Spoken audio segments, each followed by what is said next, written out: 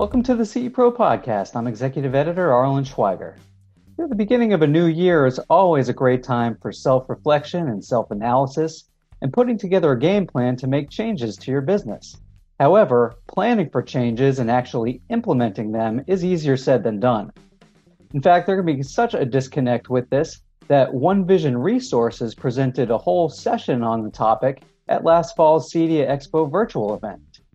Well, now that we've turned the page to 2021, here's an in-depth discussion that OneVision's Joey Kolchinsky and Jason Griffing had with me on the matter about how integrators can start making changes this year.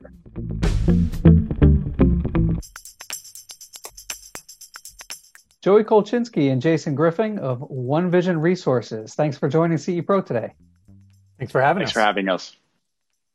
So Joey, let's just start with you as company founder. Can you just give us an overview of what OneVision Resources does? What do you guys specialize in?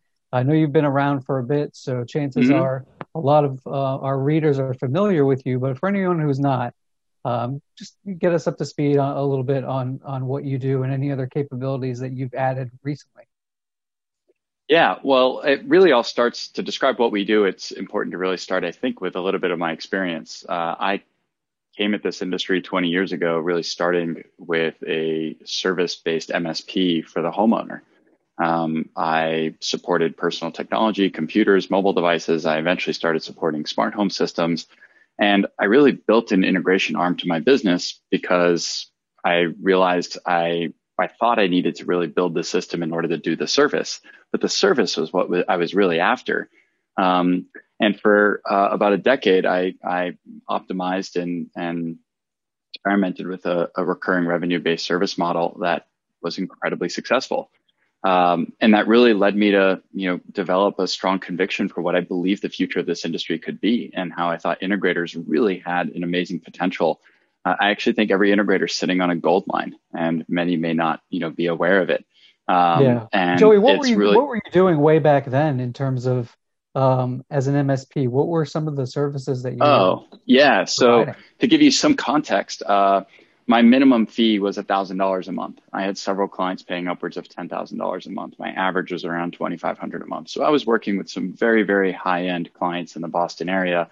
They all had a lot of technology. They had a lot of money, and I endeavored to deliver a service that was worthy of those kinds of premiums. So as an example, I would get a text message saying, hey, my iPhone is shattered. And within 2 hours, I'd have a new one fully loaded in their hands, all their credentials, all their passwords, all their settings.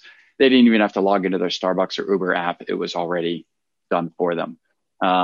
So that kind of service, think, Apple Store geniuses that are plucked out of Apple, then, for their amazing emotional intelligence and empathy and EQ and ability to engage, with other human beings, and you set them up for success to just go and work with a small number of clients.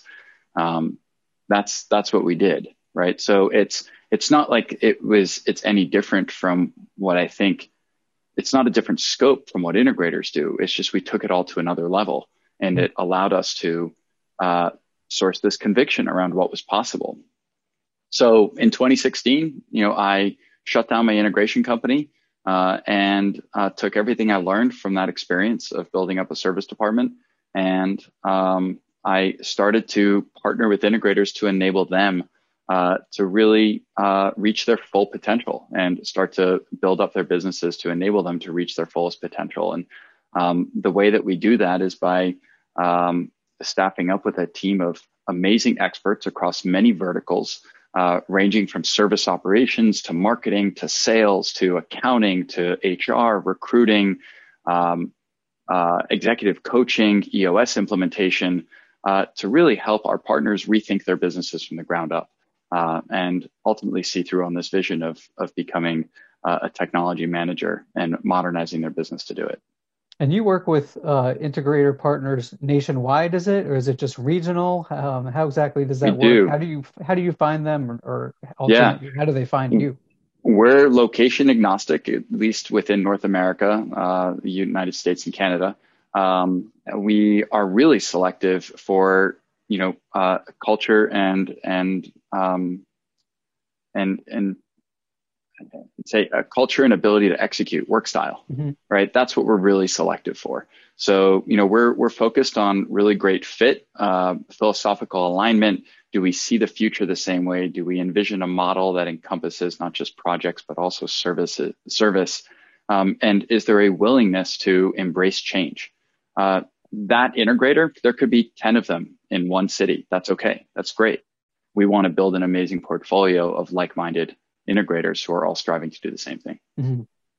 And so what is your estimated dealer base count up to these days? And is it all residential? Are some of them doing resi-commercial or a little bit, did the projects delve kind of all over the place or some very specialized?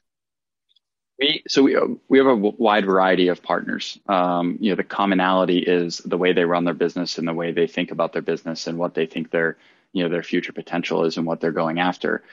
With that said, we have my very first integrator was our very first partner, I should say, was an extremely high-end luxury integrator in the SoCal market. They maybe do a few projects a year that average, hundreds of thousands of dollars each. But we have partners who are more retail oriented. Their average job size is a few $1,000s each, and they do a dozen of those or 30 or 40 of those every month. We have partners with retail shops. We have partners. Many of our partners do dabble in commercial. So, as we call them, resi-commercial. We have a few partners that are very commercially focused and, are starting to put more attention in their residential environment. The neat thing about service is it's agnostic to all of that. It's important if you embrace a service model, you need to have a model that can support any of the types of projects that you take on. So if it's going to be commercial, if it's going to be luxury, if it's going to be, light resi, then, all of it still needs to be able to be serviced by your service department.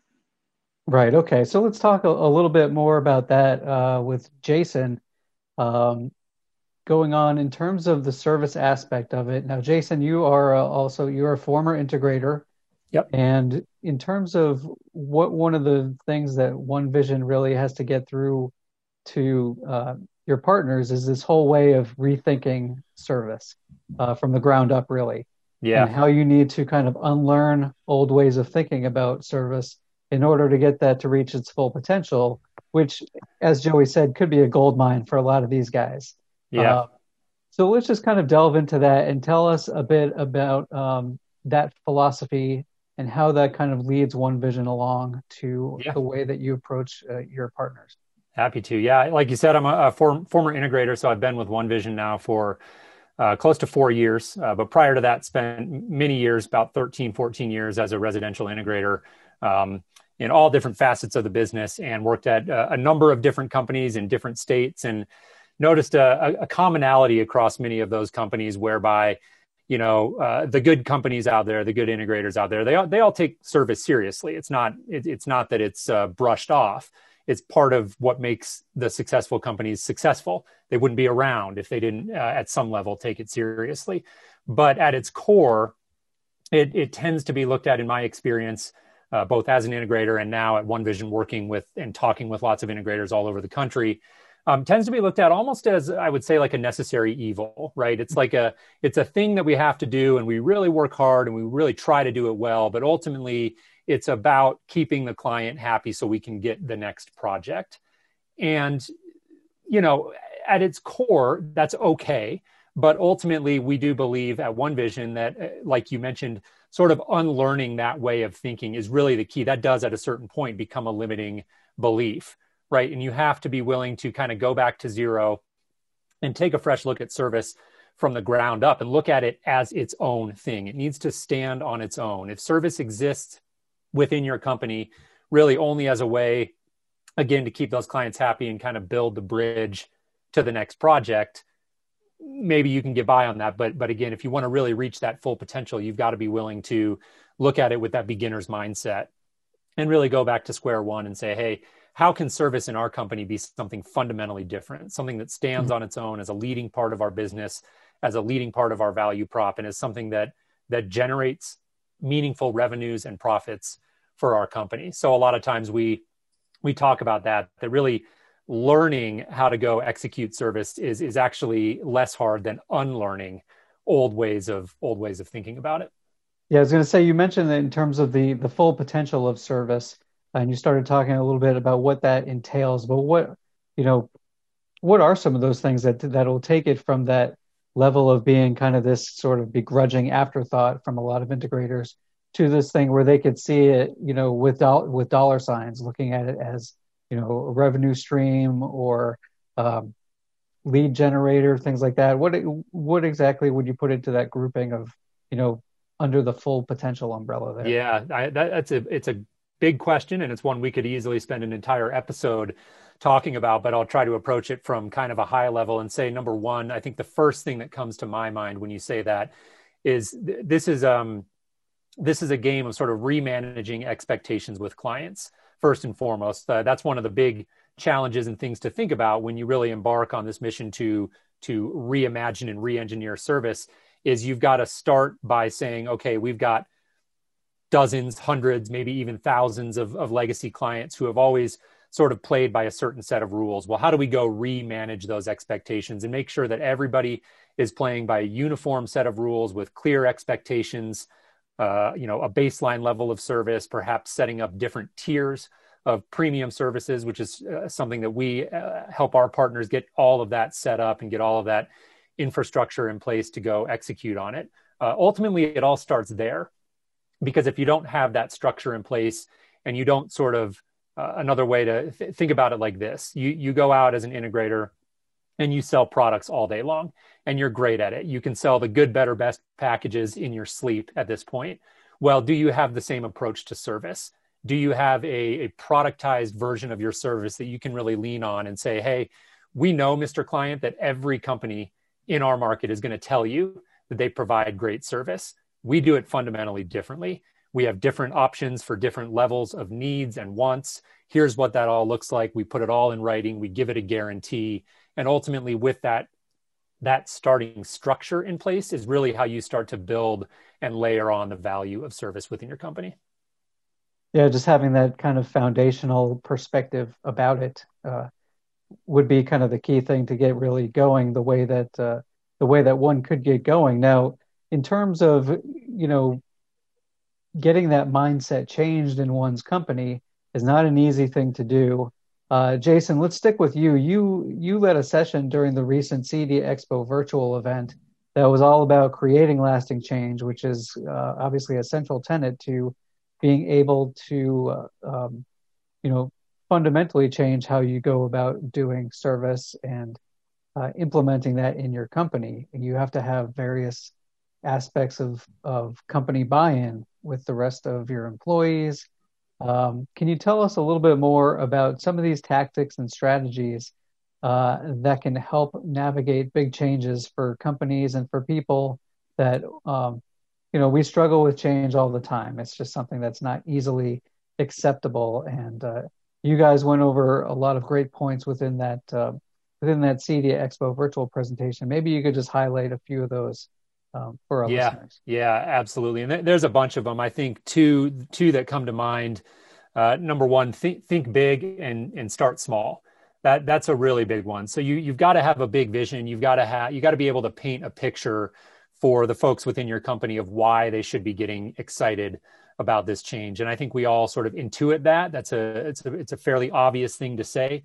It's a bit of a harder thing to go execute on. And so getting good at really being able to paint that picture and highlight less in sort of maybe logical or rational terms. I mean, it all has to make sense at its core, of course, but telling a good story. Nothing gets people charged up about something like a good story. We're wired for that as human beings. So you've got to be able to paint that big picture vision.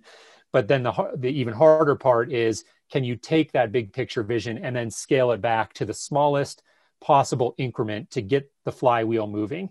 I'm a huge believer, both personally and here at the company, in the idea of momentum. And your biggest value add as a leader within your company, anytime you're trying to get any change implemented, is to create momentum. And you cannot create that momentum if you're starting out with these huge chunks of work that people in your company who are already fully tasked are going to just choke on it. And it's not because they're bad people. It's not because they're incompetent. They're just busy. And like all of us as human beings, they struggle with change. So you've got to really be able to paint that big picture vision and then get good at scaling that down into small little incremental pieces that are digestible for the team. And then the other high level thing that I would point out here is the idea of restraining versus driving forces. This is a big one that we talk about a lot. And so on either side of a change initiative, you have two competing forces. You're trying to, push the ball down the field, and you've got the driving forces behind that, any force that is pushing for that change. So that could be the economics of the change, the possible profit. It could be solving pain within your company, whatever those driving forces are, they're pushing for that change. On the other side, you have restraining forces. And like the name implies, those are all of the forces that are pushing against it. And those often come down to old habits, fear, uncertainty, lack of bandwidth, all of these things. And where this becomes important is that, again, as human beings, so much of this comes down to just basic human psychology. Our tendency when we run into friction with change, when things aren't moving as fast as we want them to, our instinct is to push. It's to apply more driving forces. So push harder, give incentives, threaten punishment, reprimands, these sorts of things. And ultimately, you can succeed in getting some motion with those, but ultimately what you end up doing is really creating a system that's full of tension. And if that's your only approach, then ultimately those driving forces not only have to be applied very heavily, but they also have to be applied continually. In other words, as soon as you take your foot off the gas, everything sort of springs back and you're back to square one. So the better approach as a leader within your company, again, is to think about what are all of the reasons that this change won't work, and start from there. Because if you have the right people, and if you don't, that's a whole different conversation, right? But let's assume you've got a good team, and let's assume that you've got buy-in on the change initiative as a whole, then you really need to focus on why is it not moving? Because all these other things are in place already. And it sounds obvious, but it is one of those things that if you're really deliberate and even just sit down for 5 minutes of critical thinking about your project and say, what is it that's holding my team back? A lot of times that'll unveil some good insights that you can really use to remove some of those restraining forces and take a lot of tension. Yeah. And I think if I remember correctly, you talk a lot about trying to take away, just remove that sort of, reluctancy for personnel to bring, to even suggest those things about why a change might not work. They really want to step up and get some opinions from people, from everyone from on top all the way down onto the bottom of the company, right? Yeah, absolutely. There's a great book I read recently called The Culture Code, and the author, whose name is unfortunately escaping me right now, but he went and studied a whole bunch of really high performance organizations. These were companies like IDEO, Pixar, the Navy SEALs, organizations of that caliber. And his central thesis through the book is really that one of the biggest things that drives high performance cultures is a sense of belonging, of that safe space, of that ability for teams to have the hard conversations and bring up the difficult topics. And he attributed a lot of this to simple things that many of us take for granted, high fives in the office, little meetings, having social gatherings, talking about things outside of work, books, favorite shows, like whatever it is to just create a sense of community within the company. But ultimately, Arlen, you're 100% right. Like that, especially when it comes to navigating change, having that safe space is critical.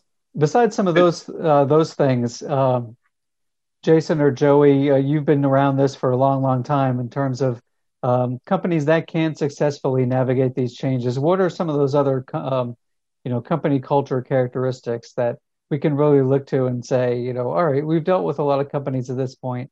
Here are some of the ones that we can tell you anecdotally have these certain things that they all kind of do right to do what it takes to really change things at their company. And before I even dive into that, just to piggyback a little bit off of what Jason said and maybe tie in a decade worth of history for this industry. I remember when I first engaged with IHEG back in 2012, 13, 14, around that time frame. And back then, it all appeared to be as simple as, all right, we have a box that finally lets us do monitoring. Now go get recurring revenue and be a service company. Right. Not as easy as flicking a switch. That's right. And for years, I remember, I was involved in IHG and I invested in IHG and I strategized with them on the board. And I remember us banging our heads against the wall thinking, why isn't this working? Why isn't this happening? Why aren't, integrators taking this and running with it? Right. And then we developed OneVision to enable service operations. And if it weren't for Jason, I got to tell you, I'd probably still be banging my head against the wall and saying, why isn't this working? What's going on? Right. And it really comes down to actually appreciating what goes into being a great change agent and enabling a business to shift. Our industry, while it has an amazing potential ahead of it, it also has an incredibly difficult challenge ahead of it, because we're I believe to be a fairly unique subcontractor whose environment is shifting underneath us. And I don't mean the technology. I mean, every subcontractor has shifting technologies and landscapes, but our entire business model and value proposition is shifting. And that is not something that most other industries, service-related industries, are going through or have to contend with. But we have to contend with that. And that means, being comfortable, number one, acknowledging that. That's the big idea part that Jason was describing. But then number two, having to persevere through what's required to change. And one of my favorite lines that Jason has, empowered me with is that big change is simply a series of small decisions.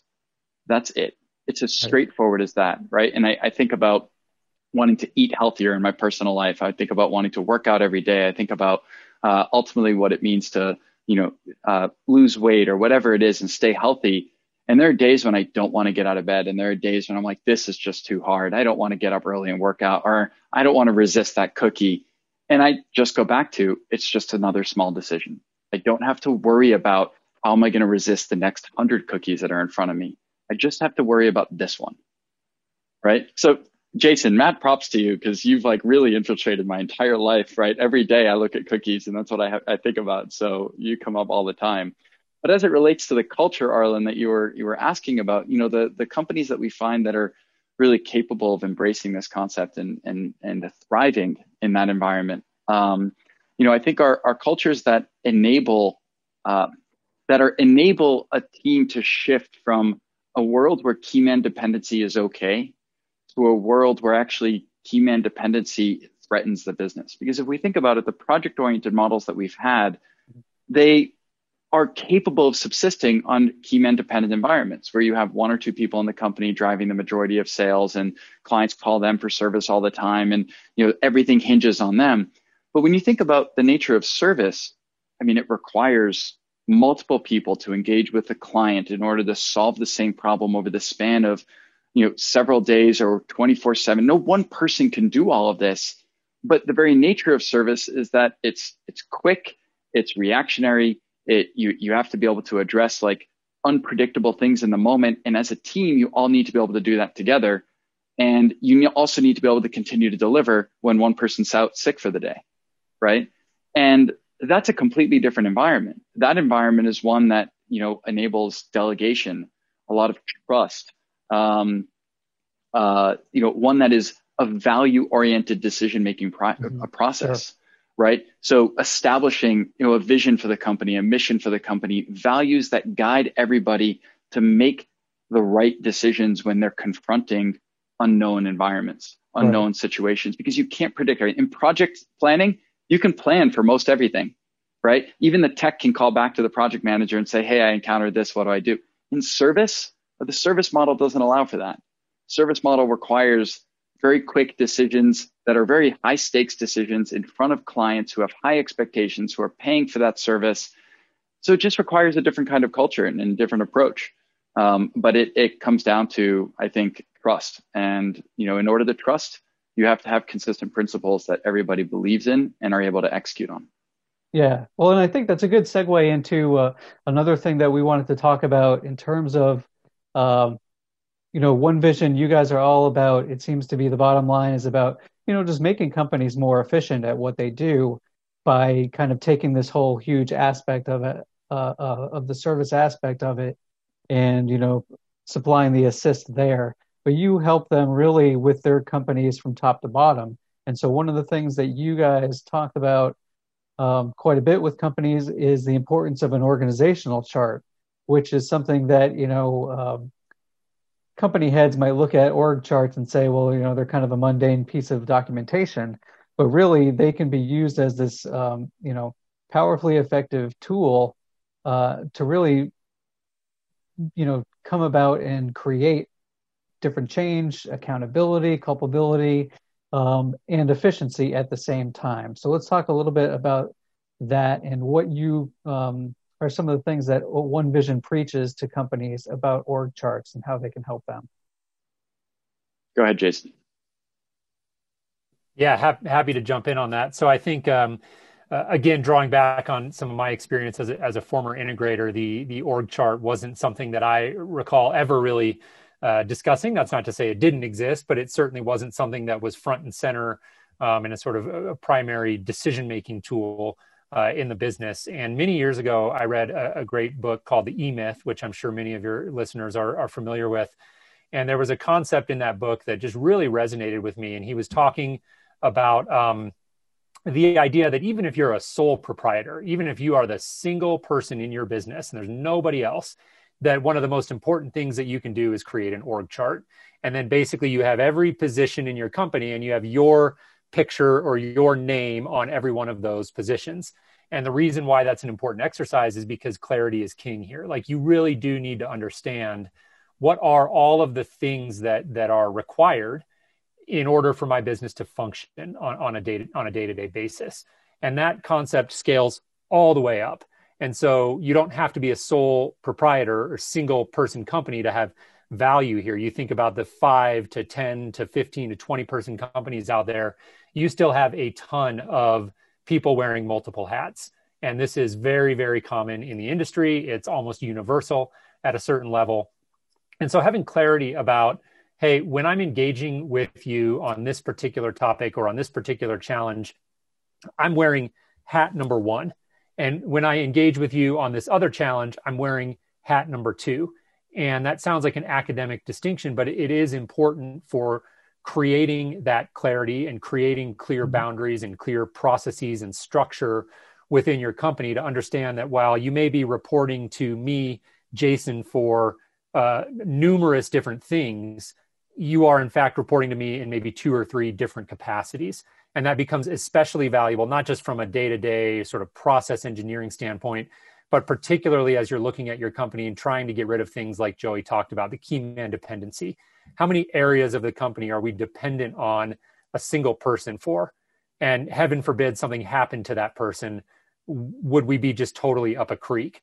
So creating clarity about your key man dependencies is also really, really important. And then lastly, your growth plans. It gives you a lot of clarity about where do we need to hire. That's not always obvious. That's not always an easy decision. It can feel like, hey, we really need to hire here, but ultimately that might just be the most recent thing that's come up, right? That may be the most obvious thing that's on your mind. But if you look at an org chart, you may see something totally different. And maybe instead of hiring another technician, you instead choose to shore up your back office, for example. So it is a very valuable decision-making tool as well in that regard. Yeah, so just that whole process of going through everything can really help you do a lot of important self-analysis on your company, where, like you said, I love that example of, almost that recency bias. Well, we needed trouble here, and we needed to quickly hire someone maybe, but that's looking maybe short-term as opposed to long-term. That's a very interesting. Yeah, you're kind of going with the thing that jumps to mind the easiest versus having that documentation. And that speaks to another point of just like, we use a lot of the written word here internally at OneVision. And we're big on a concept called briefs, which is where you just kind of write out an idea. I won't go too into detail on that, because to tie it to org charts, there's a similar idea here. The reason that we love writing so much is not just because it's a great way to communicate ideas across the company, but it creates clarity. The very act of sitting down and putting together a piece of documentation forces you to think much more clearly about something than just letting that stuff rattle around in your head. And I would say it's very much the same thing with an org chart. Yeah. Joey, if we fast forward, 5 years from now, when you're going to think about what an integration company is going to look like if it's one that has successfully transitioned to this service delivery model that we've been talking about. What are some of those attributes that are going to stand out in your mind about this theoretical company if we're looking a handful of years down the road? Yeah, and I think this is a great thing to touch on next because it actually ties a lot of the previous elements together. I think, Jason's exercise of evaluating the org chart, even for a 1 or 5 person company, it sort of feels obvious, but why would you do it? And when you think about growth strategy, well, what's the growth strategy? And I think this is where we have to ask ourselves, what's the why here, right? Is growth simply transforming from a, 10 project a month business to a 100 project a month business? That's just like sort of the traditional way that, I think we think about growth. Or is growth actually about tackling what the future of our business looks like? And I think that again comes back to what our industry has to contend with. And so when I think about the future, and this is what my last 10 to 15 years of experience working with high net worth families in the Boston area taught me, what I learned is that people will have more tech tomorrow than they have today. I think that's going to be a true statement for a very long time. I also learned that tech is always breaking. So if we believe that tech is always breaking, and by the way, it doesn't necessarily mean that you're installing bad technology or you're installing it poorly. Tech is always breaking. Might be the integration breaks. It might be the credit card fails and the client's experience with Netflix is interrupted. Think of it as, Apple has this beautiful statement of your job at the Genius Bar isn't to repair technology, it's to repair the relationship with technology that person has, right? Same thing here. When we say tech is breaking, it doesn't matter what's causing the issue. We just mean it's a negative experience in the moment and the client's looking for help. And many times it's not because of you, the integrator, it's because of all the other things. So if we believe in those things, it means that people will have more technology problems tomorrow than they have today. And when people have problems, they tend to look for a service to get rid of those problems. And at the high end of the market, there will always be a massive gravitational pull to quality, always. At the mass market level, you got Best Buy and Comcast and others trying to play around with remote tech support options and things like that. But I think at the top 1% to 2%, you're always going to have people who prefer and are able to pay for higher quality service. Mm-hmm. So to me, growth means your business might continue to do 5, 10, 15 projects a month, whatever it is. But think of that as 10 projects a month just hitting a conveyor belt. And you let that happen for long enough. And when you end up realizing is you have a pile of 1,000 projects that all carry with it this requirement to now be serviced and maintained. And remember that the tech we installed a decade ago or 2 decades ago was fairly analog and required less service. The tech we're installing today actually requires a lot more service. It's a lot more interconnected. There's a lot more interaction with the client, a lot more opportunities for it to go wrong. So it actually feels like that pile is growing exponentially, even though your project side of your business is just continuing to hum along. So when I think about growth, I don't necessarily think, how do we go and blow up our installation teams and have 10 teams with 10 trucks and go and keep them out in the field all the time. I think about, well, what does the service department have to look like in order to support all of that over time? Mm-hmm. It's not just one tech trying to manage a few things a day. You end up having 10 or 20 issues a day. You end up having to have several technicians being scheduled. Now you have to have very efficient scheduling. Now you have to think about remote support, advanced support. And this is when we get back. And we have, by the way, haven't even expanded to thinking, what happens when an integrator tackles the opportunity to manage personal technology, right? The client already sees you as the expert in tech.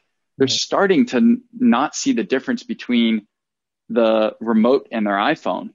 Eventually, this will translate, if it hasn't already, to a demand for personal tech support and then translate it to appliances. So when that smart dishwasher breaks, who are they going to call? The Maytag man or the technology company, right? And so I see a future where anything in the house that's connected goes back to the tech company. Do you still need a plumber to make sure the pipe is connected properly? Yes, no doubt. But the first call is likely to be to the tech manager, the tech company that's managing all of that. So this now comes back to, what is your perspective on it? And I think many integrators see this growing river of service and this current that's growing and it's getting bigger and it's starting to feel insurmountable. And they're continuing to swim upstream against it. And there's this feeling of, and I hear this from many integrators who call us, in the very first call, it's, I just don't want to deal with this anymore, right? I want to have my life back or whatever it is. And that's a very fair place to be, of course. what that translates to is I want to stop this current. And what we want to do is retrain our brain to think about this as actually, how do we put an energy plant in the river, a generator? And now let's actually harness all that power, right? Let's actually align our business with the current, right? And embrace the demand for service, not take it so personally, not feel guilty about it, recognize that we are superheroes in our clients' minds and that it is worth paying us for that. Exactly. And it's such a huge opportunity. That's the future we see. It's a huge opportunity. That's right. Whether it is, partnering with a third party service like yourself or putting the investment into their own companies to say, okay, well, we want to manage this our own way of doing it. Just the whole aspect of service, like you said, with so many devices out there and so many different ways technology is kind of creeping into some of these other parts of their life, like major appliances and things like that. It's just going to get bigger and bigger. So it's fascinating. Jason and Joey, let's just conclude lastly talking about the client and talking about their, this sort of ever-growing demand that's going to be out there for service. There's the integration side of things. There's the support side of things. Let's talk about just to conclude with just the client side of things in terms of how important it is to find the right clients out there. And what are some tips for attracting those kind of clients and filtering them out so you have the right kind of projects that you're dealing with going forward that you're able to kind of jump on for this potential growth out there? Yeah.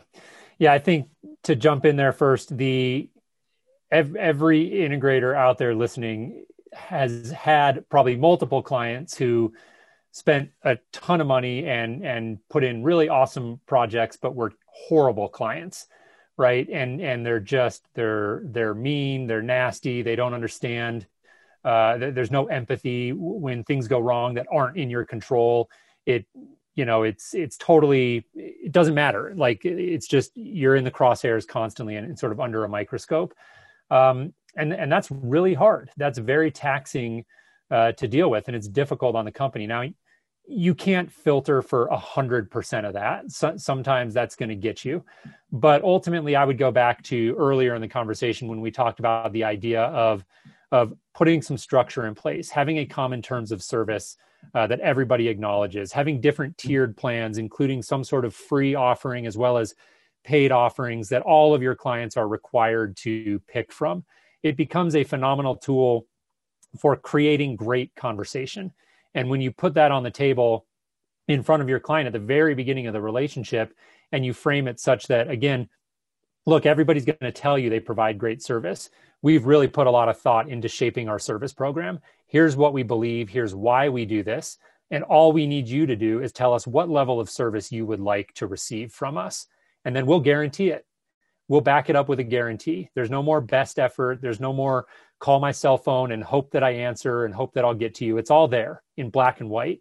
And by putting it on the table like that, you fundamentally change the nature of the conversation. It is now 100% up to the client to make a decision about the level of service that they would like to receive. And this is a very common construct. I mean, this is table stakes in the world of MSPs, right? You don't enter a sort of a best effort service agreement with an MSP where they say, call my cell phone and I'll do my best.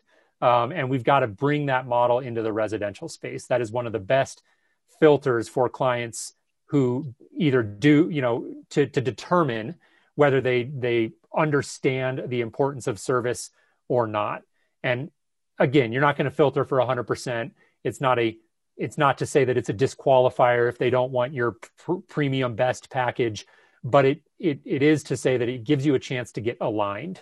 That's the most important thing. It gives you a chance to manage those expectations from the very beginning and carry that conversation throughout the entire relationship versus kind of brushing service under the rug during the sales process and then waiting until, they move into the home and start to really experience what it's like to have technology that fails.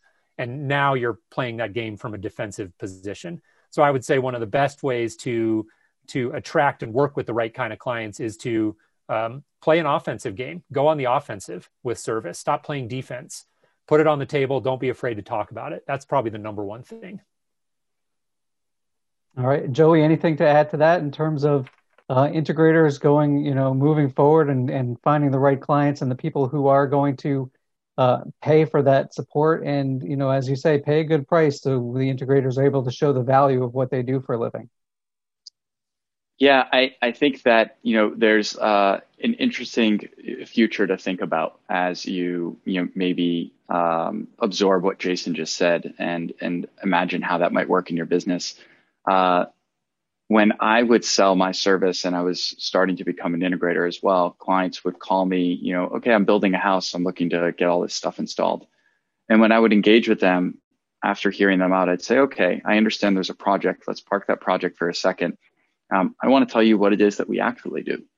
What we do is we actually manage technology and we service your technology. We ensure that the tech you have, going forward is everything that you need. And we're your number one, your one-stop shop for everything tech, going forward. The fact that there happens to be a project right now, great. That's just the beginning of our relationship. What I'm not here to do is sell you a bunch of hardware. It's not what I do. To me, it doesn't matter actually if you end up buying a 100-inch TV or a 20-inch TV. It doesn't matter if you do a big home theater or a small home theater. What matters to me is that we have an understanding about what you're actually hiring me to do, which is be your technology manager for what I suspect will be for life if I do a good job. Here's how we charge for service. Here's how we ascribe our value. And here's what you can expect service might actually cost. And it's hard to tell because I don't know what kind of family you are and what kind of lifestyle you have and what your expectations are. We have some really straightforward systems where the client calls us every week because they're always looking for a little bit of help on something. And we have some very sophisticated systems where clients barely call us at all because they know how to they've learned to self-troubleshoot some basic things as they come up. But I recommend we start the conversation there to see if we're a good fit. And then, of course, I'm more than happy to engage in a design and engineering discussion around what technology in your home, you might need. So that's how I used to start it. And I would certainly filter some people out who are like, they would say, well, shouldn't this stuff just never break? Red flag right there. That's right. And if a client, refuses to see, the reality, we would just never fit. And that's great. I've now saved myself from a lifetime negative value, right? If we think lifetime value of a client, I've saved myself from negative value cost, right? I like to ask integrators a lot. If you got a $100,000 project offer that was actually a little outside your scope, you told me you love brand X, but they're insisting on brand Y, would you do it? And it's really interesting to see how many integrators confidently are able to say no, because I'm not designed to make money doing that, right? So having confidence in what your value proposition is, having confidence in, what is a good fit for your business, and it's going to be different for every integrator. And being able to suss that out in your opening conversations with the client. Jason's right. You're not going to filter out every single negative one. But the key is to at least put in a little bit of the effort up front to filter out most of them and set yourself up for success. Yeah. And if I can just jump in and add one more quick thing, because Arlen, I think it's important when you asked Joey that, you mentioned, hey, finding those clients who will pay for service.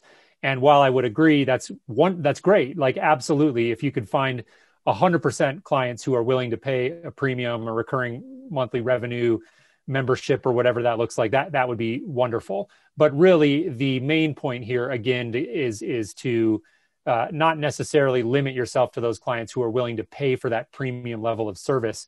Rather, it's about making sure that 100% of clients who come into your world, who become clients of yours, understand that service is a reality and make a conscious decision about what level of service they are going to pick. And that might mean you might have awesome clients, best clients in the world, who don't want premium service.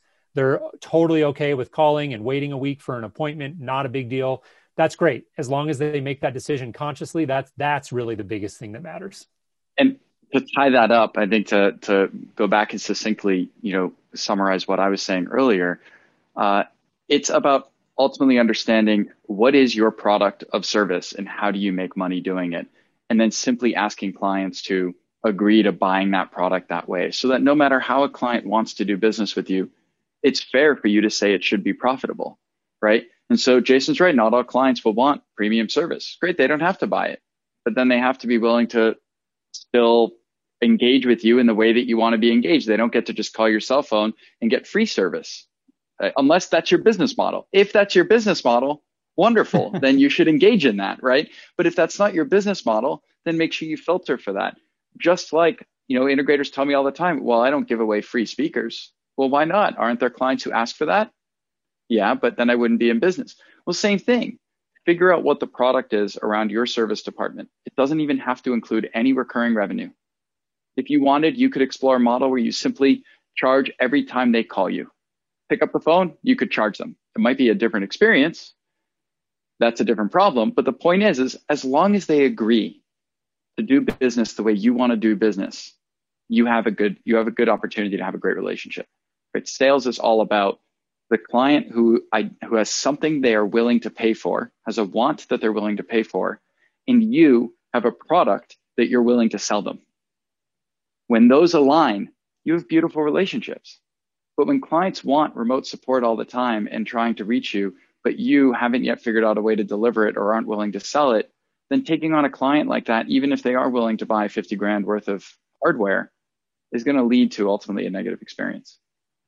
Right. Well, and like, we've kind of heard over the years, the long-term relationship with the client is one of the most important things for an integrator to stay afloat, to get referral business from repeat customers, when things need upgrading. Well, where are you going to go? You're going to go to your existing client base. They know who they can go to. So in that respect, obviously the service department could be the absolute key department of an integration company. So Jason Griffing and Joey Kolchinsky of OneVision Resources, we really thank you guys for the time today and going over all these important aspects of the service department and everything about creating change in your business. Yeah, we appreciate you having us on, Arlen. Thanks, Arlen.